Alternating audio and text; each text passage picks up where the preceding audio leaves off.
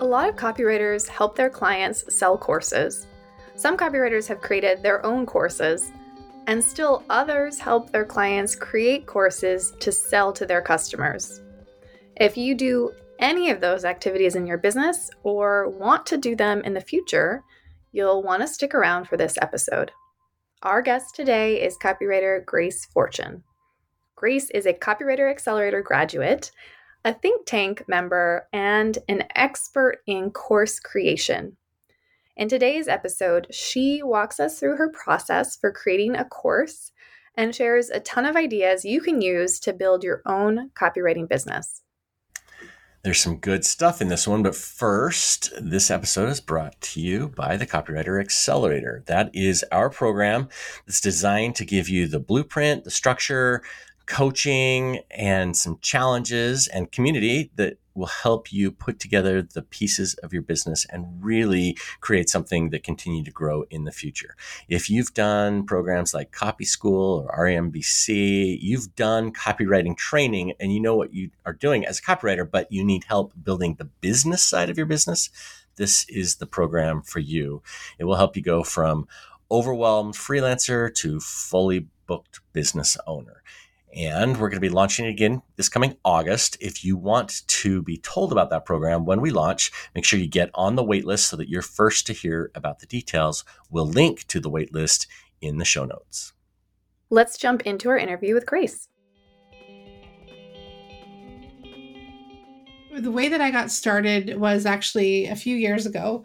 I started out as a virtual assistant working for a friend of mine who owned her own virtual assistant business. So I went on as her executive assistant. And then I basically learned so much from her. I learned all the back end things on how to run a business, including working with some copywriter clients. Working as a virtual assistant, I actually learned about you guys from one of your alumni from the think tank, Shanti Zach. And I started following you guys, watching what you do. And it really inspired me to want to become a copywriter on my own, as well as the clients that we had worked with. So, but I found like a big fear of mine was actually calling myself a copywriter.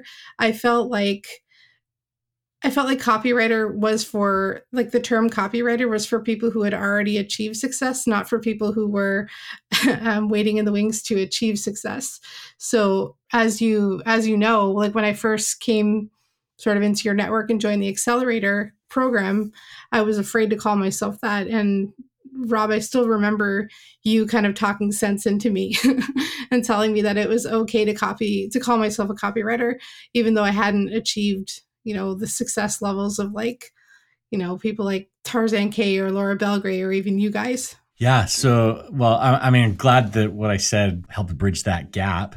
I'm curious, what were you doing as a VA, Grace, and how, as you made the shift, as you sort of gradually started calling yourself a copywriter, how did what you do change? Yeah. So I'm glad you asked that, because as a virtual assistant, basically everything that I was doing for my clients that I loved involved the course launch space. So I worked with a financial advisor. In fact, I'm still working with him.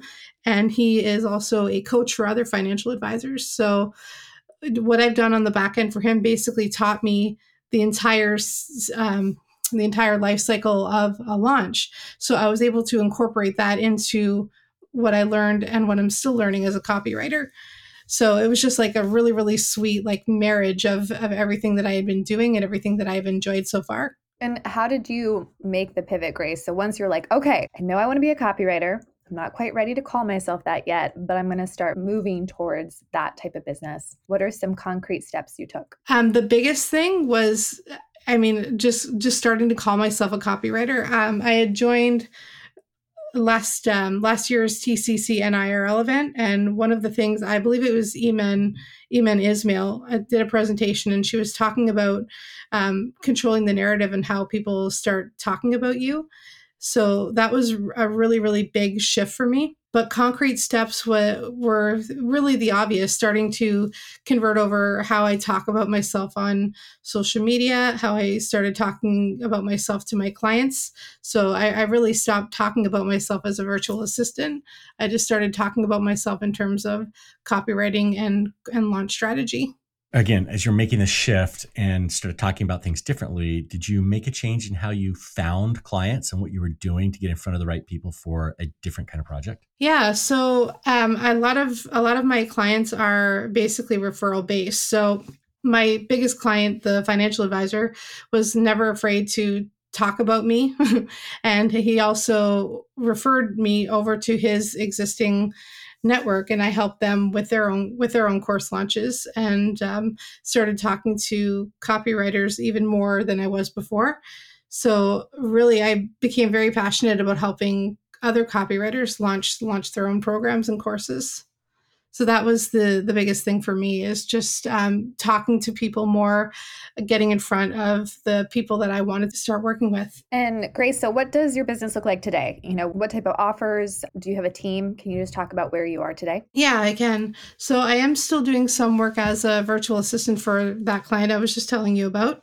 But right now, my offers are specifically geared toward copywriters. That's where I'm pivoting my business to. So I've just being inspired by one of our alumni from the think tank, Grace Baldwin, who, when I was in a hot seat on the last day talking about how to convert my offers to make them more relevant to copywriters, she had mentioned, and most people had agreed, that my offers weren't really speaking to copywriters where they are in their journey. So my goal is to help copywriters who have not launched products or courses before to do that. So my newest offer, I guess I'll just give you kind of a rundown of how it works. So the idea is that you come to me, we have a strategy call with some homework from the copywriter, and I come up with several ideas on how to launch these ideas for products that they could potentially launch based on,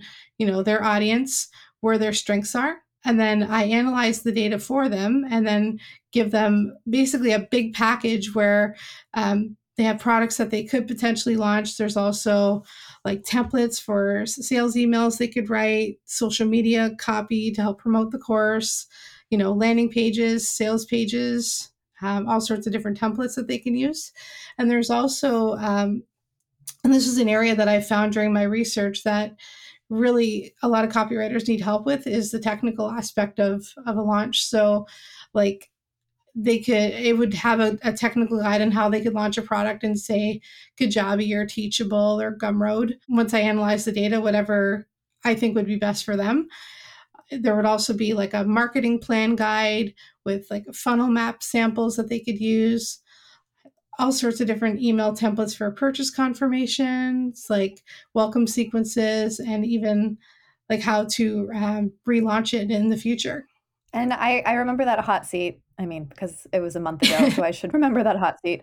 It was not that long ago. I remember that hot seat because you talked about the why behind your business. And that's something that we often overlook when we're talking about business and our offers.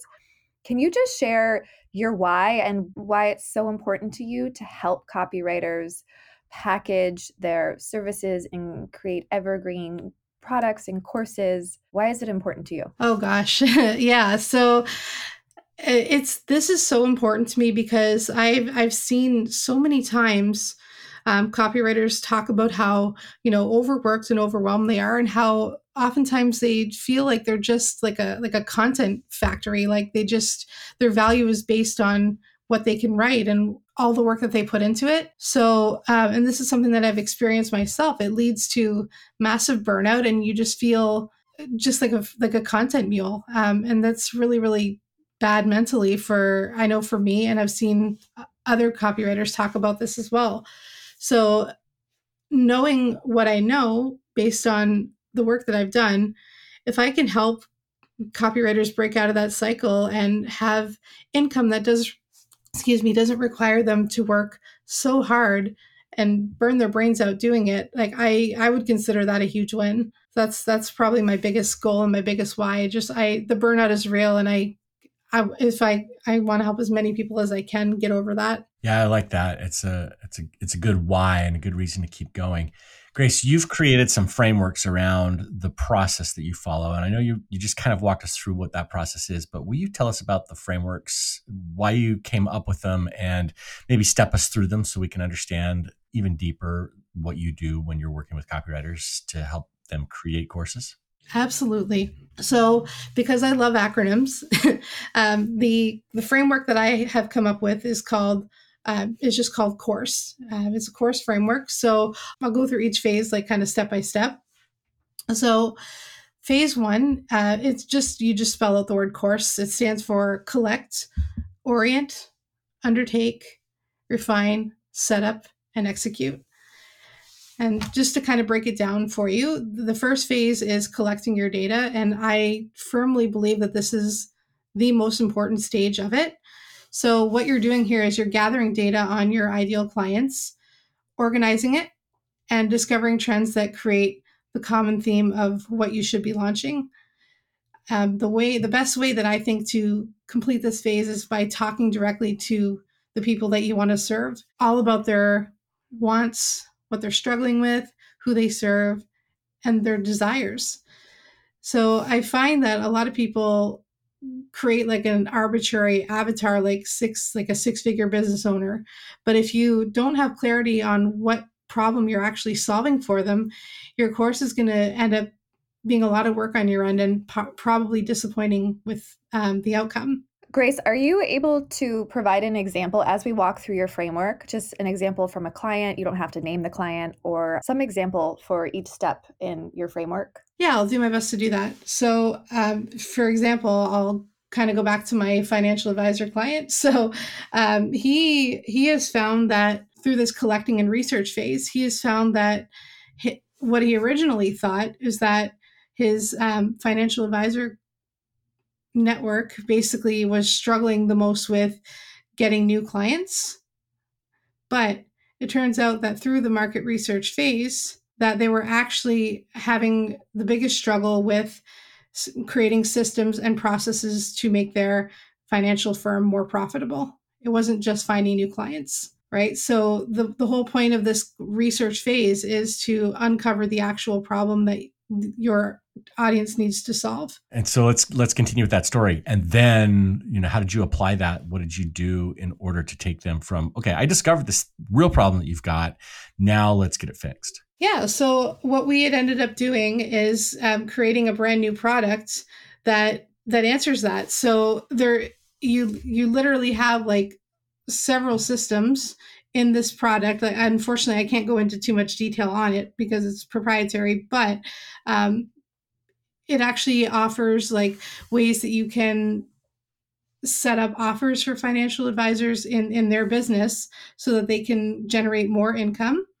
Also, how to go through your business, analyze it from a high level, and get rid of anything that's not needed. So most financial advisors, for example, they think that they need like a big office with 4 or 5 employees, like a customer experience manager, all that stuff. And a lot of the times that's not really true. A lot of the times they can actually do very well with just maybe 1 or 2 employees. So that helps dial up the profitability and trim the excess. But through the research, we were able to come up with this product that financial advisors actually needed. So, Grace, where does the O fit in? Can we jump to the O? Sure, exactly. So in this phase, what you're doing is creating your compass that's going to guide the rest of your launch. So, and how you're going to position it. So you would choose, your course title, your price, the positioning, the target audience, also the plan that you want to implement to market it, and your tech stack, that how you're going to actually create everything, where you're going to host it, all of that stuff.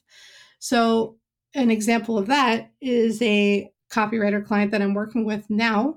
I'm basically coaching him and mentoring his team through their course launch.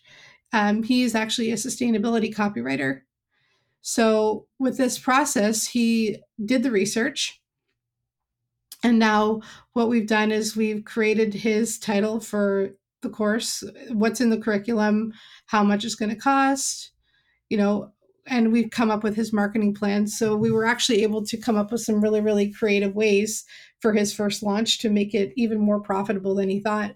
So originally, his goal was to only sell 5 of his program.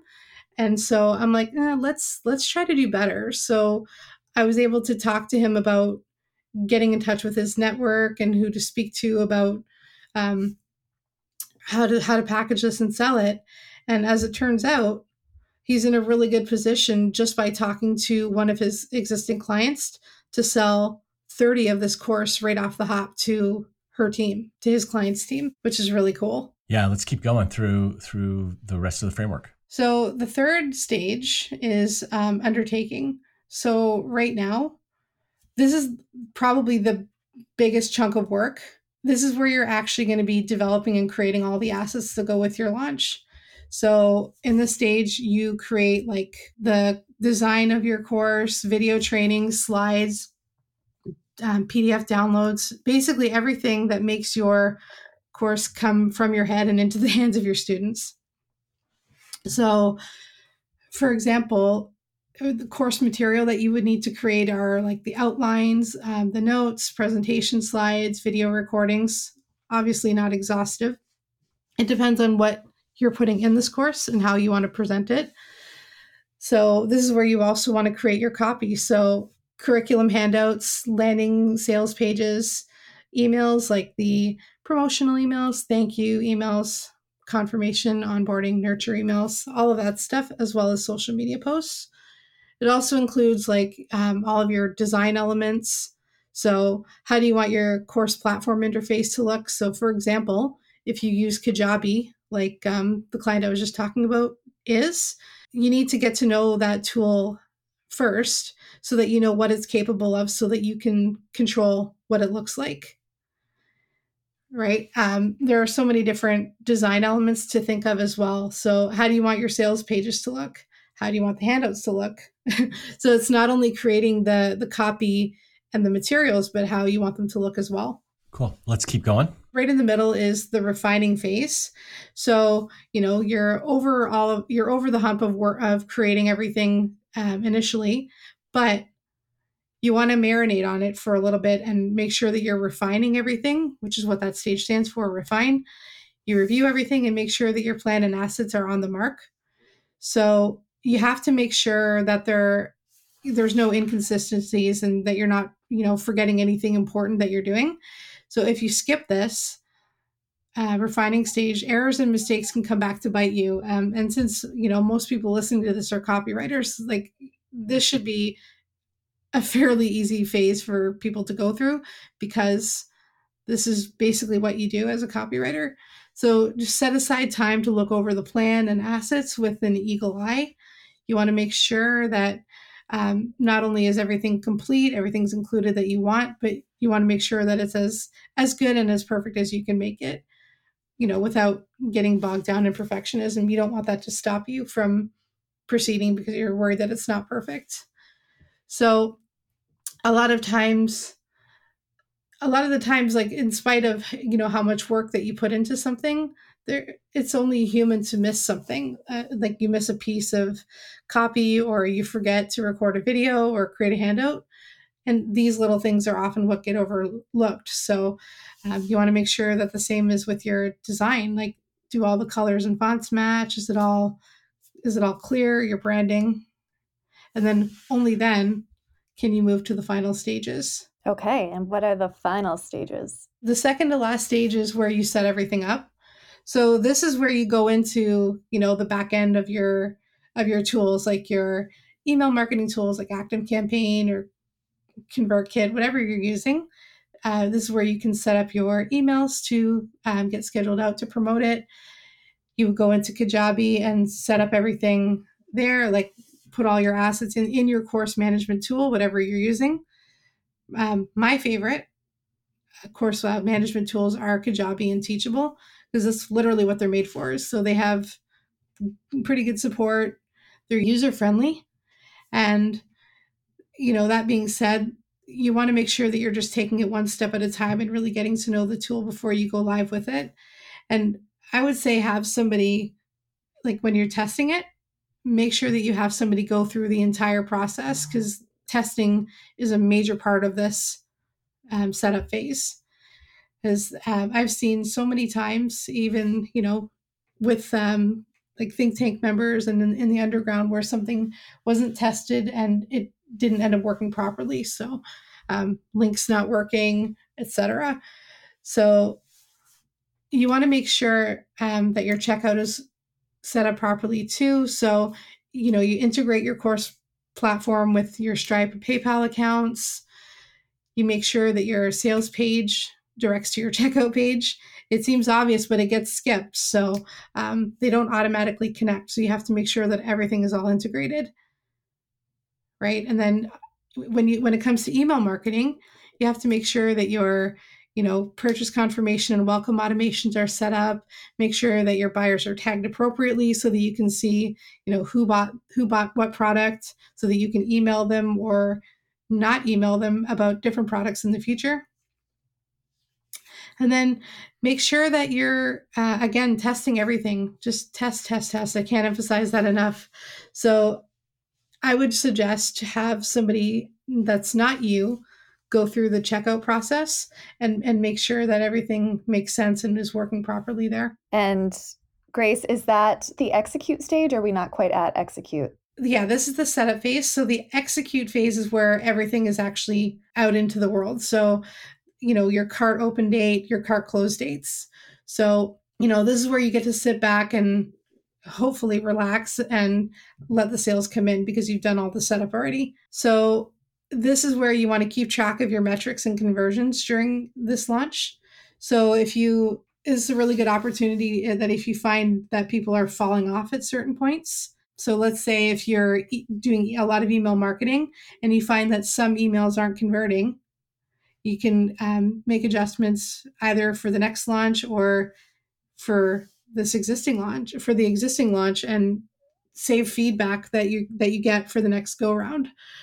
You do it after you're done the launch. You would do like a debrief and keep track of like, okay, how many sales did I make? What were my conversion rates like? How many visits did I get to my landing pages? How many people checked my emails? Did I get replies? What was the feedback like? And, am I happy with it? Once you're done that, then of course you have to deliver what's in your course. But that for me is my course framework.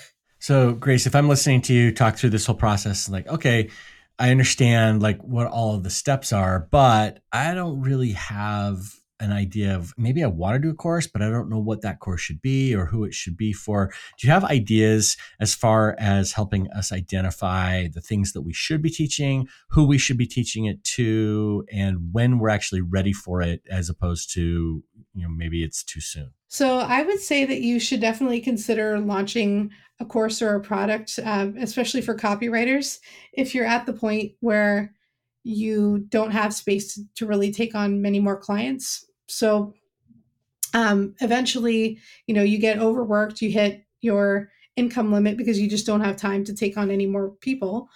So that's one sign that you're ready to launch a course. So I would also say that if you have people asking you questions frequently, the same questions, and it's something that you could teach but don't necessarily need to spend one-on-one time to teach it, that's a sign that you have a course that could potentially be ready to launch. I would also say if your goal is to work less one-to-one and you want to move away from that, then consider launching a course or a product. And sorry, Rob, you mentioned a couple of other questions, not just if you were ready. Yeah, well, how do you know if it's too soon? Because I've definitely seen people who have created things, or they've written a couple things, and then they're thinking, oh, maybe I need to turn this into a course, and maybe they do, maybe they have enough experience, or maybe they don't. I'm just wondering if there's not necessarily a framework, but just some questions we can ask ourselves to see if it's like, okay, do I really know this? Should I be teaching it? Am I talking to the right people? So definitely there are signs that it's too soon.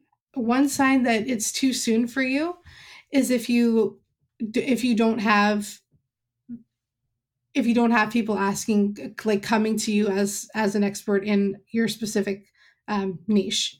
So I would say, like, for me, I would never dream of launching a course in web copy, because I could probably muddle through it, but it's not something that I'm confident in my knowledge of. So if you're not confident in your knowledge of a specific area, don't launch a course in it. If you don't have the audience of people asking you for that information, then don't do it.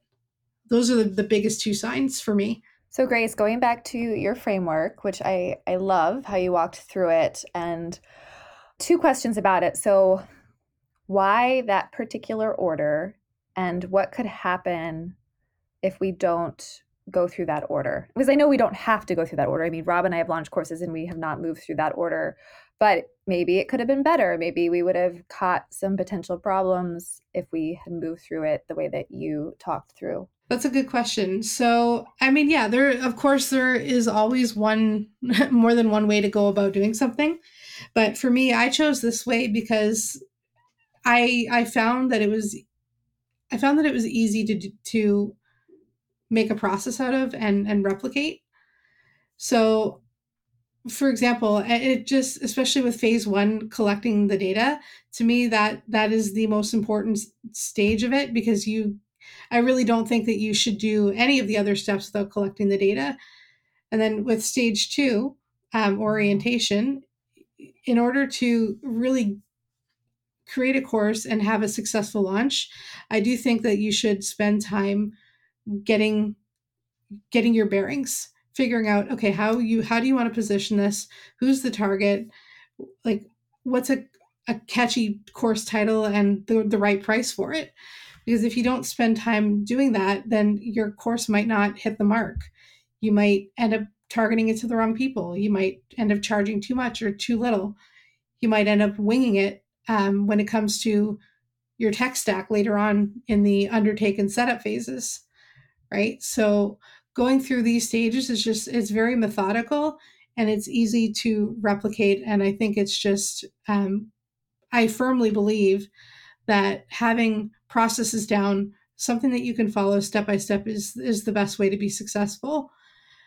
And then, of course, like once you've gotten all of your research and you figured out, okay, this is the direction I want to take, then it's a natural to say, okay, now I can go through and create all of my assets based on my research and the direction I decided to take with it. And then, of course, after you've created all the elements, you can refine it and make them perfect. Then, only then, after everything is created, should you go through the setup and then the execution phase. Okay, Kira, let's break in. What stood out to you so far in our conversation with Grace? Well, we started out talking about calling yourself a copywriter and how challenging that can be for many of us, especially when we're getting started, to really own that. And so I know Grace mentioned that you helped her own that title. I know for me, it didn't even hit me that I was a copywriter until someone else, Alyssa Burkus, hit me on the head and basically was like, "You're a copywriter. Like, it's obvious. Just call yourself a copywriter." So sometimes we do need that support from our community to really own our identity and our titles, because sometimes we're just too close to it, and sometimes we do see it and we want it, and we just need we want that permission, and there's nothing wrong with that. I mean, we encourage you to give yourself your own permission, but sometimes it's helpful to get that permission from a friend or colleague too. Yeah, it reminded me of our very first interview with C.O.U.R.S.E. You remember when he was telling us, he got hired as a copywriter and had to go look up the job title, online. Actually Googled the term, what is a copywriter? A lot of us start doing this thing without knowing exactly what it is. And once we discovered it, we have that name for it. It's like, oh, wow, okay, now I know what this thing is that I do. And that definition of what a copywriter is actually grows, I think, as you get better at it. First we usually start out and think, well, okay, we're writing the words, whether it's on a website or a sales page, in an email, whatever, we're writing the words. But the more we do it, the more we start thinking strategically about our clients' businesses, the more that we see where we can add value for them, the more it becomes a job of solving problems for our clients. And it grows from there. So yeah, I love that, Grace was hesitant, but then like leans all the way into accepting what that title says about her, and it's allowed her to do so many more things in her business. When you say, okay, well, I'm not just assisting anymore, but I'm actually going to be solving problems for my clients. There's just so much more you can do in your business. Rob, is there a title that you struggle to really own for yourself, or that maybe you have struggled with in the past? I'm not sure about that. I love the title copywriter. And, I know some people after a while, they start thinking, well, I want to be known for strategy, or I want to be known for, something bigger. Copywriter maybe feels too limiting. I still like that title. And, I can be a copywriter who approaches things strategically or analytically, or, does things differently.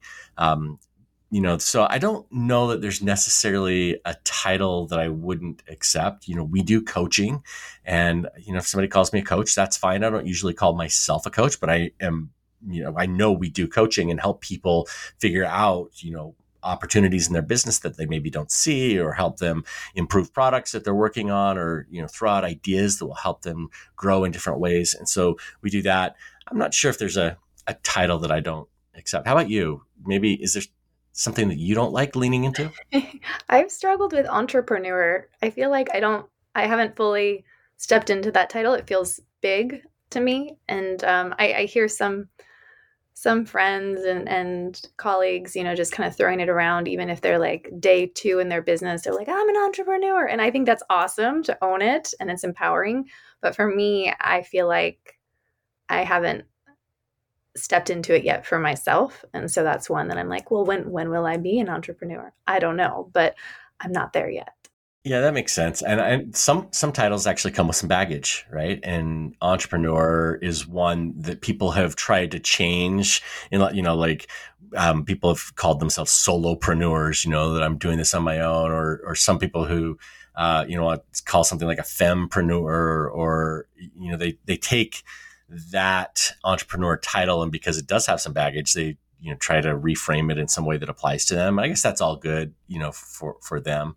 I think one way that I have thought about it in the past is that I'm not necessarily an entrepreneur so much as that I'm entrepreneurial in my thinking. That was kind of a reframe that I think Sam Woods said it once, and I was like, yeah, that's actually a really good way to think about it. Yeah, and then freelancer can frustrate me at times, because I feel like it often diminishes what we all do, but we'll save that for another time. Another title with baggage, right? Yes, a lot of baggage. We've got so much baggage.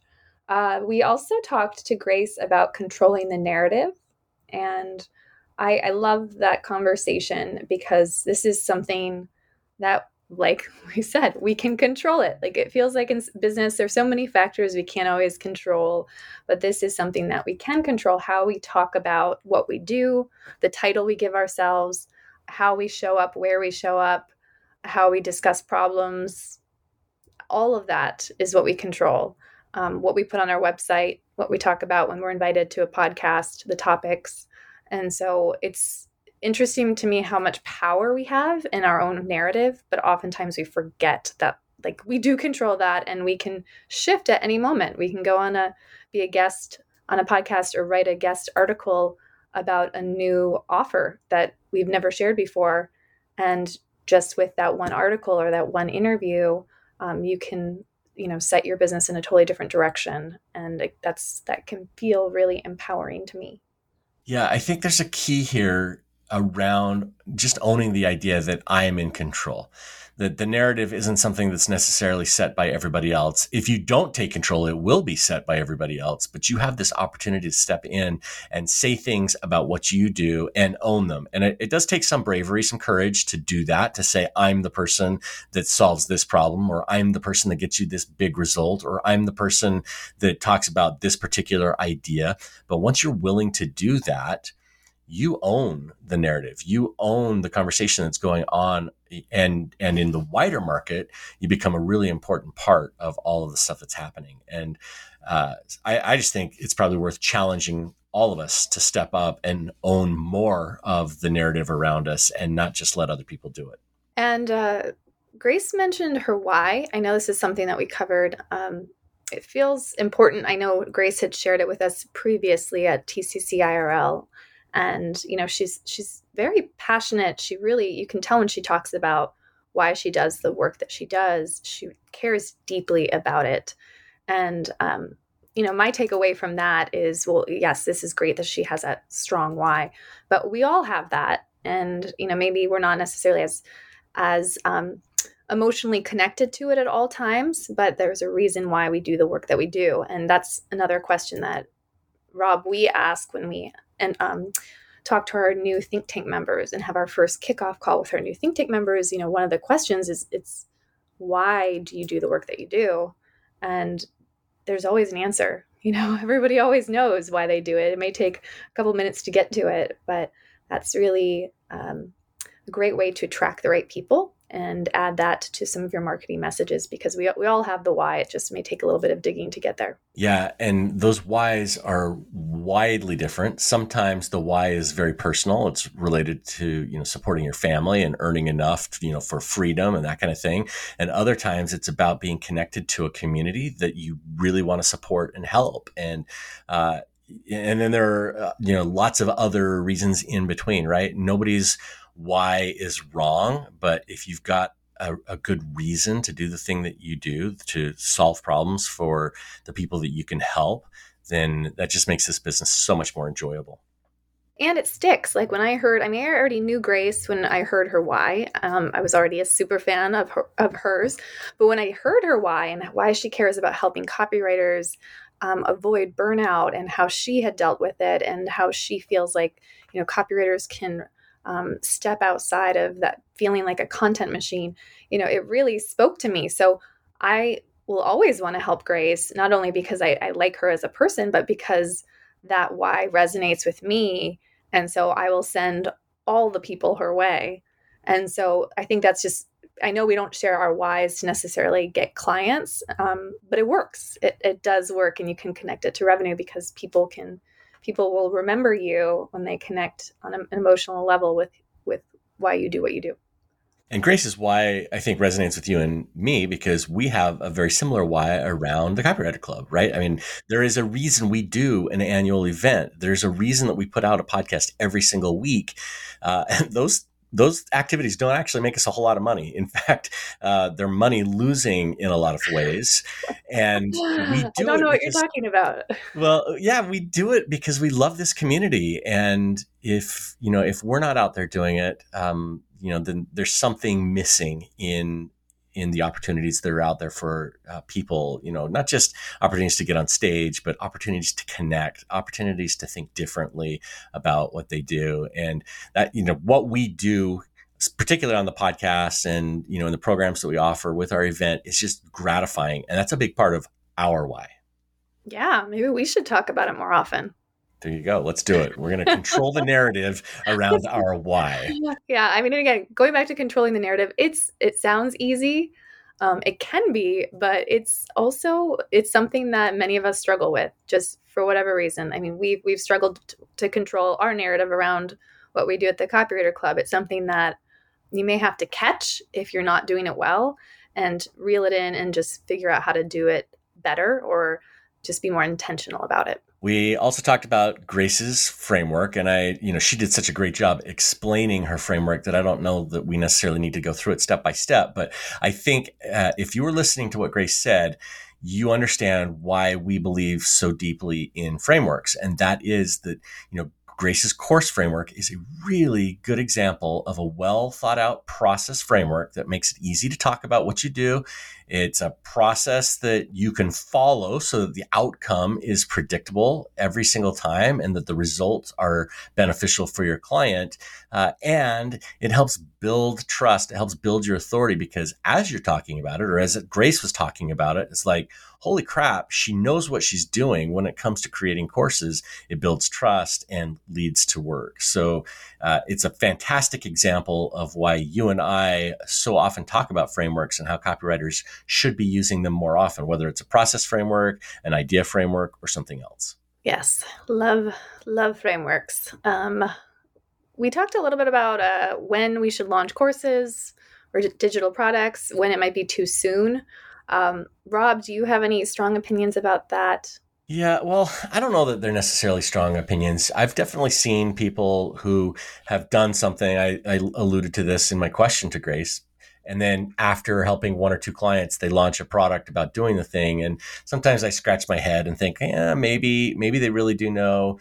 But oftentimes it feels to me like sometimes those people are just like, the whole point was they wanted to have a course, not really to solve a problem. And maybe they've just scratched the surface.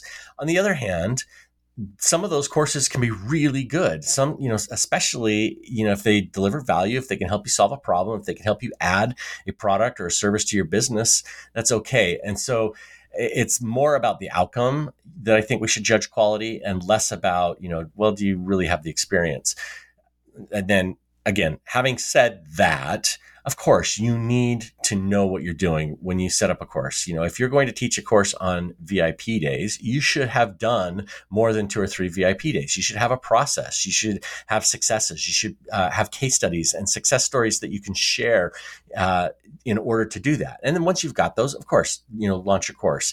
But I think the real trick when it comes to courses, and I think we've talked about this in the past, is rather than doing what you do as a copywriter and then launching a course for other copywriters, is to figure out what is the problem that you solve for your niche, or the thing that you offer for your audience, and teach a niche how to do it. So if you're teaching businesses, let's say in the aviation industry, how to write emails to connect with their clients, whether it's B2B or B2C or whatever, you're creating something that's really difficult to duplicate from other copywriters, and you're reaching out to an audience that needs this thing desperately. You're not competing with all of the other people who are trying to teach copywriters how to write emails, right? So, if you're actually thinking about creating a course, think about what can you create for your industry before you start thinking about, what you're selling to other copywriters, other marketers. We see a lot of this stuff, but our industries don't. And there's a lot of green field out there for creating things that will help them solve problems. Well said. Let's get back to our interview with Grace and listen in about some mistakes she sees copywriters making when launching their offers. I'm curious where you see copywriters and other course creators making mistakes. We already talked about doing a course too soon, before you're ready, but are there other mistakes that we're making as we put together our courses that we need to be thinking about? Yeah, the biggest mistake for me is skipping the research. Because again, I find like a lot of problems that people encounter during a course launch is because the research wasn't done. I mean, for me, like the research allows you to gather all the information on, what's bothering your target audience, what solutions have they tried before, what are they really looking for in a course from you specifically, and that will help you create a course that your clients want and need. So, I mean, as copywriters, a lot of us already kind of have an idea of this, but it can be tricky for a copywriter, especially one that's just launching their first product, because a lot of the times they're just not sure. They're not sure what direction they should go in to launch a product. They know they want to launch something, but it's like, what do I do? And the biggest mistake is, again, not being thorough with the research on that part. The second biggest mistake comes in the setup phase, with not testing out everything that they've done. So not going through the checkout, not going through the, welcome sequence, all of that stuff. to make sure that it's running smoothly. Because for me, I've seen this happen quite recently, in fact, where links didn't work for calls that were promised in somebody's launch. And it created some confusion and a bit of frustration for this copywriter that put all this work into creating this really, really amazing program. But then something as simple as, a Zoom link not working can just kind of derail you and make it challenging to be at your best. Are you talking about our course? No, no, actually. It feels all too familiar because we have definitely had links that do not work. So I think you're right. It's such an easy step, but oftentimes we just rush past it and try to launch the thing. And then that's where it all breaks down with the link, simple link. And one thing that I will say about that too, is like, even if something doesn't go perfect, it's really, really not the end of the world. Like, it's really not that difficult, especially if it's just something as simple as a Zoom link. It's not that difficult to send a quick email to give the correct Zoom link, right? I don't think that there's anything that can go wrong that can't be somewhat or fixed in some level. Yes, exactly. So I want to talk about shift and talk about Disney. You teased us, you sent a note over to us before the call about how you turned one of your $900 a month clients into a $100K in under 2 years client by stealing some ideas from Disney. So I'm intrigued and I want to know what you do to make clients love you. So, and what ideas you've pulled from Disney. Yeah. So, I'll first lead with this. So how do you know that somebody's a Disney fan? They talk about it all the time. Yeah, it's the same way you know that they're a vegan or a CrossFit. Yep, they'll tell you. Exactly. They'll tell you. So Disney has put together a really, really magical and personalized approach to customer service. So as a result, Disney's had, over like 157 million guests in their park. And they have a over 70% rate of returning guests. And, Disney fans, they're fanatically loyal. And most importantly, they spread their love of all things Disney around and tell the people they know all about it. Right? So for me, I was lucky enough to kind of get a behind the scenes look at how Disney does things. And the guiding principle that I took away from it is to become someone that your clients will talk about by creating an experience. And that for me starts from the moment they hear about you, and it only builds from there. So the biggest takeaway that I took from this Disney handbook is their services and processes. So Disney has an absolutely huge behemoth service standards manual that their employees must adhere to. And so this consistency is what makes an amazing experience for everyone who comes to their parks. So for me, I asked myself, okay, so how do I consistently provide stellar work to my clients so that they're going to want to keep working with me and tell others about me? So I decided to create standards and processes of my own.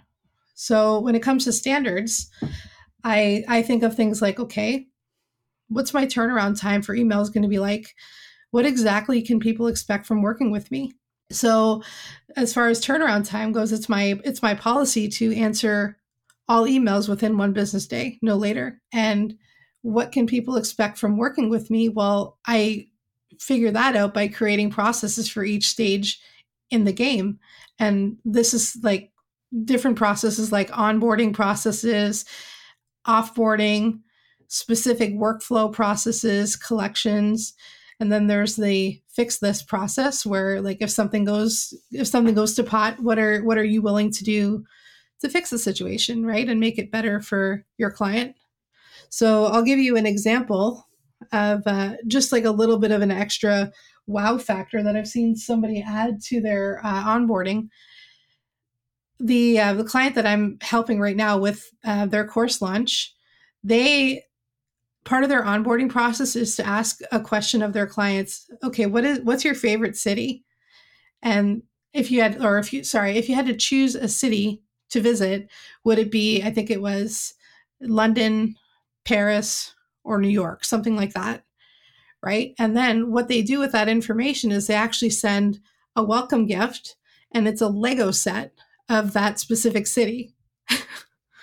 It's just something that's Nice. like, oh wow, yeah, they were actually listening to me. They care about what my favorite thing is, right?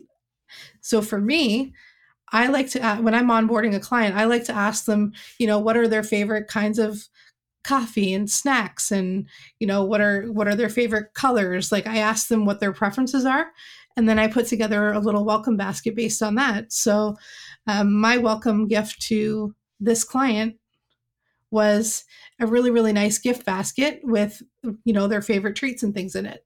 So it's just something to show that you're listening and that you care about them as a person. And it's not just about the work that you do together, it's about the relationship. Cool. And then, obviously there's more to it though than just like this gift, this welcome gift. How do you continue that on over 2 years to make sure that they stay engaged and want you to continue working with them? Yeah. So in the case of this client, so when I first started out on my own, we were working together. He was only paying me $900 a month for a specific number of hours because I was working on a retainer as a VA at the time. But I built up my relationship with him. Like, we always have touch points. We talk at least every other week for half an hour just to stay in the loop with what we're doing. We chat all the time on Slack. He sends me pictures. He sent me pictures of his son's wedding. Like, it's just about building that relationship and keeping in communication and letting them know that you care about them as a person.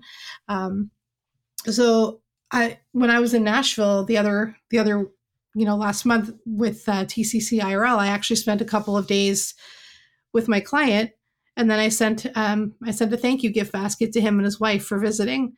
So, but again, it's not just about sending gifts and spending money on it. It's about creating a consistent level of service so that my clients know that they can rely on me to answer them and deliver what they need in a timely manner. And the way that I communicate is always very personable. I always make sure, I try to be my client's biggest cheerleader. That's my thing. And I know that you guys have seen that time and again. I'm a pretty good cheerleader in our group. So doing things like that is what makes people want to tell others about you and refer people to you. And you create an environment where people know what to expect from you. So against kind of stealing from Disney, they have standards for how their parks look. Their employees have to they adhere to a strict dress code. They talk a specific way. They're always polite. So for copywriters, that can start with how people see your brand. So your colors, your stock imagery, your photos, your brand voice, your typography and fonts.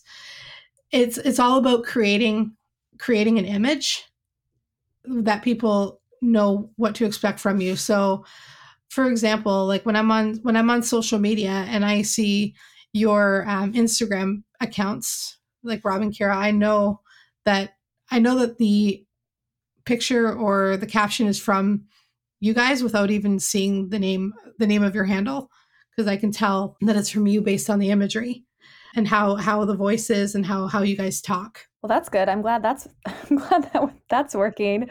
I feel like I will never be even close to Disney because I can't do dress codes. Yeah, but you like to wear costumes. You'll put on like a character outfit, Kira. So there's that. Well, there you go. Yeah, but a different one every day cannot be the same or consistent. So I struggle with that, but I think it all makes sense and I understand how that works into our businesses.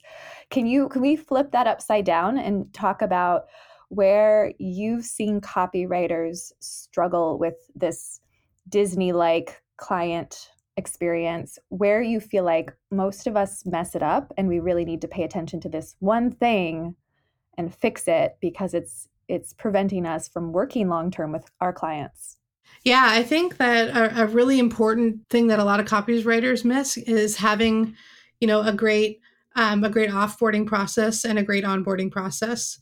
So when you sign on a client, there should be very specific things that you do. Like, for example, right after you have somebody fill in your intake forms or whatever you're using, there should be a contract signed there should be, invoices paid before work starts.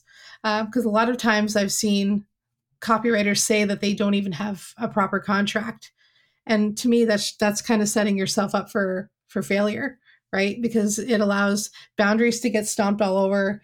It makes you really, really easy target for scope creep. As far as like offboarding goes, like when you're done, especially if you're on like a project basis, not a retainer basis, you can lead into other opportunities to work together. So you can make your offboarding process, you can have them fill out like a form that tells you how you did. It gives you an opportunity to say, hey, I really loved working with you. How can we keep this party going? What other projects do you have on the go in the future? Are other people who else is in your network that's, just like you, who may be encountering the same sort of struggles? Do you know, like, do they need help? How can we get connected with those people too? So it's really about opening up those lines of communication. So Grace, when you started out as a VA, I know you worked with a lot of big copywriters, like you said. I think a lot of us that, especially when we're working with our first VA, but sometimes it takes 2 or 3, we make a lot of mistakes. It doesn't go well. Sometimes that's on the VA, but most of the time it's probably on us as copywriters. Can you give us some advice on what we can do to work, in particular with a VA, but maybe even other members of our team, so that that process goes as smooth as possible and we can actually make things work? Oh yeah, definitely. So when it comes to working with a VA, I would say setting very clear expectations and talking about exactly what tasks you want your VA to fulfill. So I moved over from a retainer. Like when I had my VA business, I moved over, from a retainer to a deliverables based system very, very quickly, because I don't like a lack of clarity. So if you know that you need your virtual assistant, for example, to help you with invoicing, helping to make sure that your contracts get signed, making sure that they have a very specific set of processes and standards to follow, create those with your VA so that you get a consistent result every single time. And just making sure that you aren't dumping things on your virtual assistant at the last minute. Having, like, pivoting constantly is very, very difficult for a virtual assistant, because they're running their own business too. You're not their only client.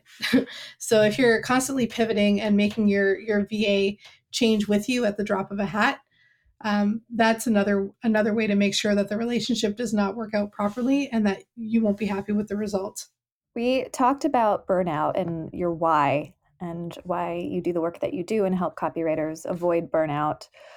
Could you share a little bit about maybe how you have overcome your own burnout or worked through your own burnout previously, and any advice you have for copywriters that might be stuck in burnout right now? Yeah, I would say, like, for me personally, I'm dealing with my own issues with anxiety and whatnot.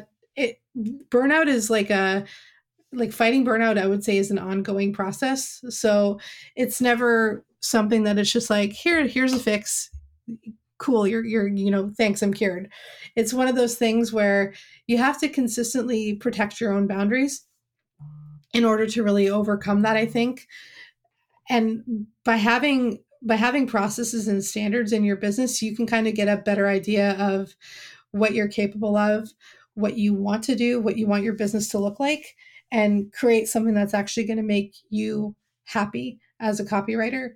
And creating a process, especially for your own workflow and what you're delivering to your clients, I think is going to be super, super important to fighting burnout, because once you have an idea of exactly what's involved with what you're delivering and have it in writing, you'll know, oh, geez, I'm taking on way too much.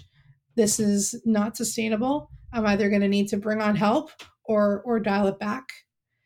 Another way to avoid burnout is to create something that's going to allow you to say, all right, I don't need to take on so many clients right now if I'm feeling a little overwhelmed and I don't necessarily want to work as many projects at this time. Creating like a passive adjacent product like a course can help you do that, help you keep your income higher without you necessarily needing to take on more one-to-one clients. So I think that would be one of the best ways to avoid burnout. And I would also say, make sure that you're working with clients that you actually like. If you like your clients and like what you do, burnout is a lot easier to avoid and to overcome. Yeah, I think that's pretty good advice. So, Grace, you mentioned earlier you're in the think tank. You joined the think tank almost a year ago. I'm curious, before you joined, what were your reasons? Why were you thinking about joining a mastermind like the think tank? And maybe just as a follow-up to that, did those expectations actually come true so far? Yeah. So before I joined the think tank, I would say about 80% of my business was still VA based.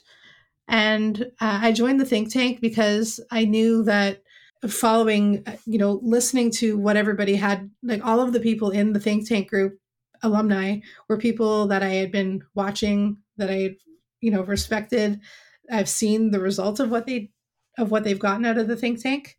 So I knew that joining the think tank would be a good move for me because I knew that I wanted to get out of the VA space entirely and into copywriting. And now it's basically flipped. Like I still have about 20% of my business as VA stuff, but that's intentional. And then 80% coming from copywriting and course launching. So it's been a really, really good move for me. And just learning from what everybody else is doing in the think tank has been more than, worth the price of admission. And listening to you guys, like you guys are geniuses in your own way. And the community that I've gotten access to has been so welcoming and so fruitful. And like I was saying, my income has grown exponentially as a result of everything that I've learned. So I would say I just had my second year of business. So in my first year of business, I'd only earned about 36K. And because of what I've learned and converting over to the copywriting and course launch space from the VA work, like last year, it was just over $100,000. So it was like massive, massive growth. And, I talked it over with my accountant and I'm on track to double that this year. So it's just exponential growth. It's been incredible. Wow, that is incredible. And I know we're almost out of time and we're actually about to kick off a think tank call after this. But the follow-up to that is, how have you managed that type of huge growth over 1 year time? How have you been able to kind of manage like that type of growth and stay grounded and focused on your business?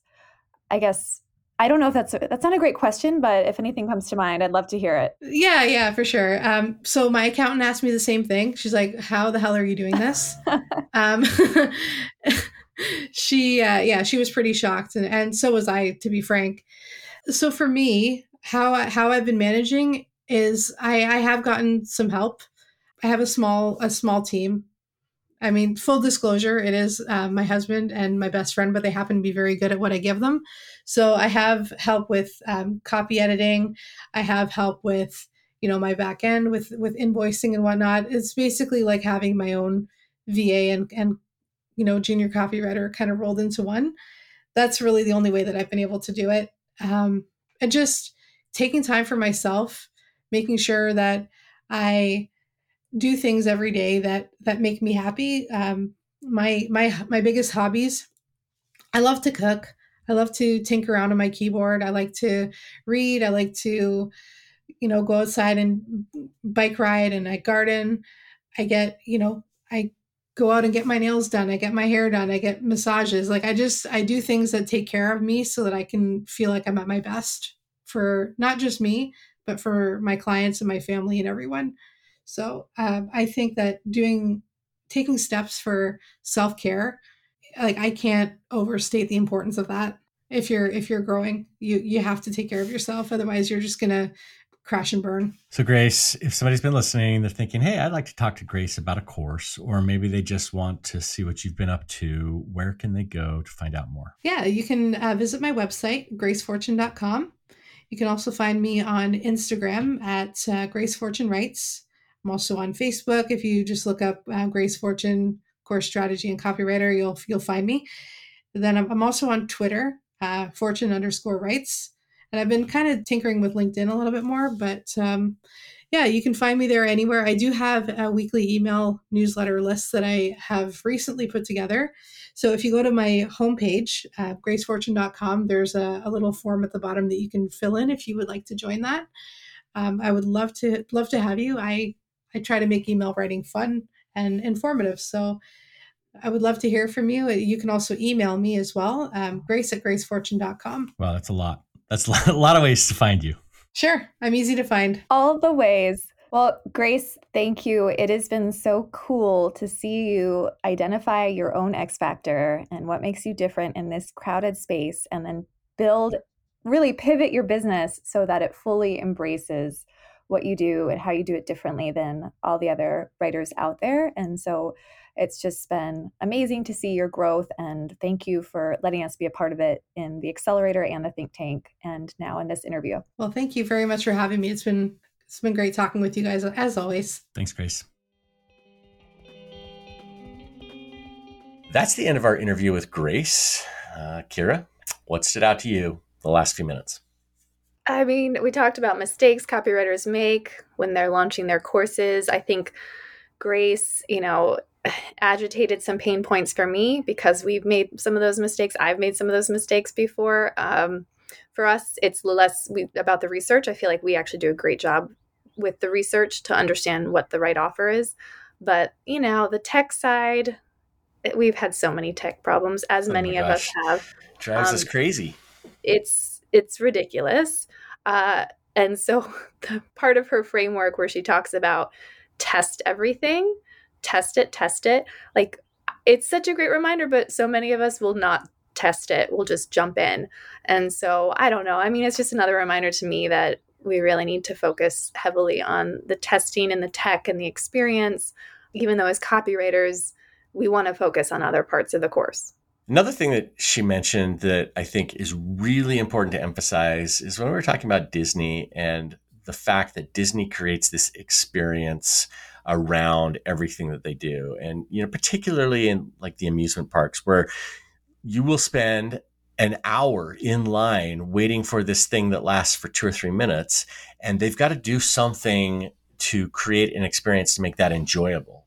And, whether it's, games that they're playing, whether it's the staging of the scenery around the line, whether it's providing, food, snacks, there's lots of ways to approach it. But thinking about that in the context of copywriting, there are times in our businesses as well that are less enjoyable from the client standpoint. One of those times may be, after we've had our intake calls and we go off to do the research or go off to do the writing and we suddenly are not in communication, right? There may be something that we can do to improve the experience for our clients. Grace mentioned some of the gifts that she might share at the beginning of her onboarding process, which is a great idea.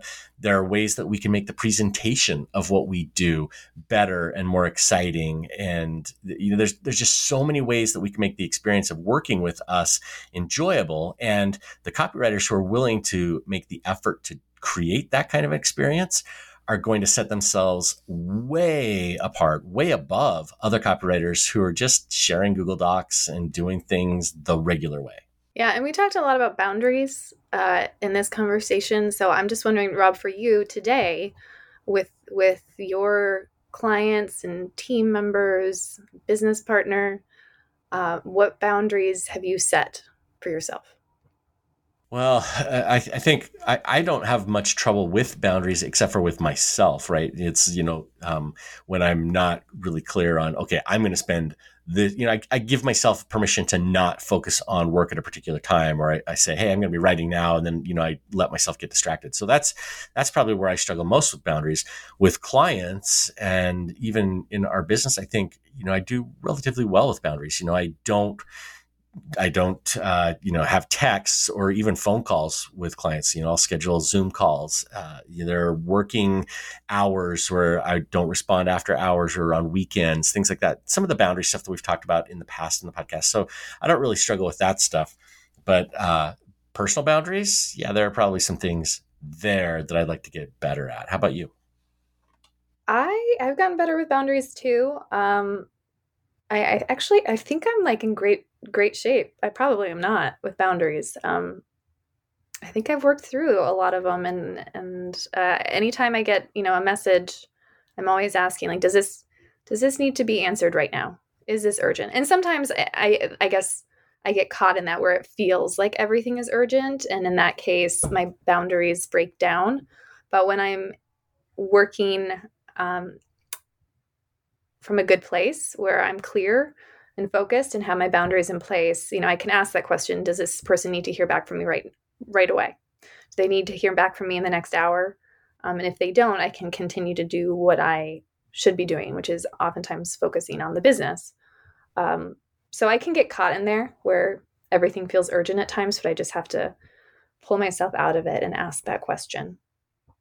Yeah, and I mean, you and I have set some pretty clear boundaries about days when we do calls, days when we record the podcast. It's pretty rare that we break out. Occasionally, we do. Have to make some exceptions, but we it's very rare that we're doing calls on Mondays or anytime after the very first hour or two on a Friday, right? So, yeah, because again, I get cranky. I get if my boundaries are broken, then I get so cranky. We're recording this on a Friday morning right now, so I'm a little afraid Kira's going to go get cranky on me. So we may have to wrap this up very soon. That's true. We got to wrap this up. One other thing that I would just love to emphasize, we talked about the financial growth that Grace has had in her business from, I think she said 36K to over 100K, and she's on track to doubling that again. Again, we hear stories like this, but I just love the potential of copywriting to make that kind of a difference in anybody's life is amazing. When there are people who, are struggling in low paying jobs, people who have gone to college for, sometimes for years for advanced degrees and are, struggling to make money back. Copywriting does have a potential. Obviously, it takes a lot of hard work. It takes making the right connections and solving problems in a way. Not everybody is going to have that kind of success because not everybody works that hard. But what Grace has done in her business is really commendable. And I admire what she's done. And I love that she's such a positive example for what's possible in our industry. Yeah. And recently we were chatting with her on a private call, and I asked her, like, how have you been able to have all this success? What are you doing that most copywriters are not doing? Because she's had excellent results. And, she just said she does the work, right? Like, she does what she's supposed to do, what the next thing is on her list. She doesn't talk about it. She just does it. And, I know we've had calls with her where we talk about changes she could make or just consider. And then the next thing I know, she's done it and made those changes. And that's not common, and it's paying off for her. It's also worth noting that, Grace is one of the biggest cheerleaders for other copywriters in the community, and so supportive of colleagues. And I just think that type of positive energy in any community is contagious. And I know she's not doing it to get leads and sales, but I do think that always pays off in the long run. And she's been really such a positive person in our community. Right. And she mentioned, things like having a very small team that's helped her, the fact that she, takes care of herself and takes time for herself. All of those things also help. She, going back to what we're saying about boundaries, she's really good at keeping those boundaries and making sure that she's following through with herself. All right. That is it for our interview with Grace. If you would like to connect with her, we'll link to all the places she mentioned you can find her in the show notes. This week's review, the podcast review, shout out is from a listener called Linen and Latitudes. I wish I knew who that was. Yeah, me too. I'm not sure. Who Maybe he'll hear us, and reach out and say, "Hey, that was me." Linen and Latitudes called the podcast, quote, mind-blowing. Whoa. Wow. Okay, that's great. She said, this person says, salesy, hardly. Try mind-blowing. This podcast is packed with nitty-gritty information for those growing their copywriting business.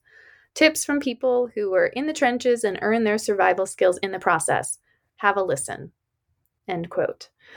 Thank you, Linen and Latitudes. We wish we knew who you are. Feel free to reach out. We appreciate your 5-star review. And if you're listening and you want us to mention you in a future episode, head over to Apple Podcasts and leave a review. It just takes a minute or two, and we really appreciate you doing that and supporting the show.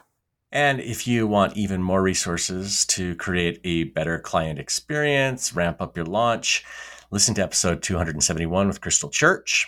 And if you'd like to listen to another episode where we talked about creating courses, our interview with Jennifer Duan-Fultz is excellent. That's episode 255. You can find that in your favorite podcast app. That's the end of the episode of the Copywriter Club podcast. The intro music was composed by copywriter and songwriter Addison Rice. The outro was composed by copywriter and songwriter David Muntner. If you liked what you've heard, share a screenshot, take that screenshot of the episode with your favorite takeaway, and then tag us on Instagram, Facebook, LinkedIn, Twitter, and we'll see you next week. Copywriters coming together to help the world write better copy and make more money. Kira and Rob's Copywriters Club.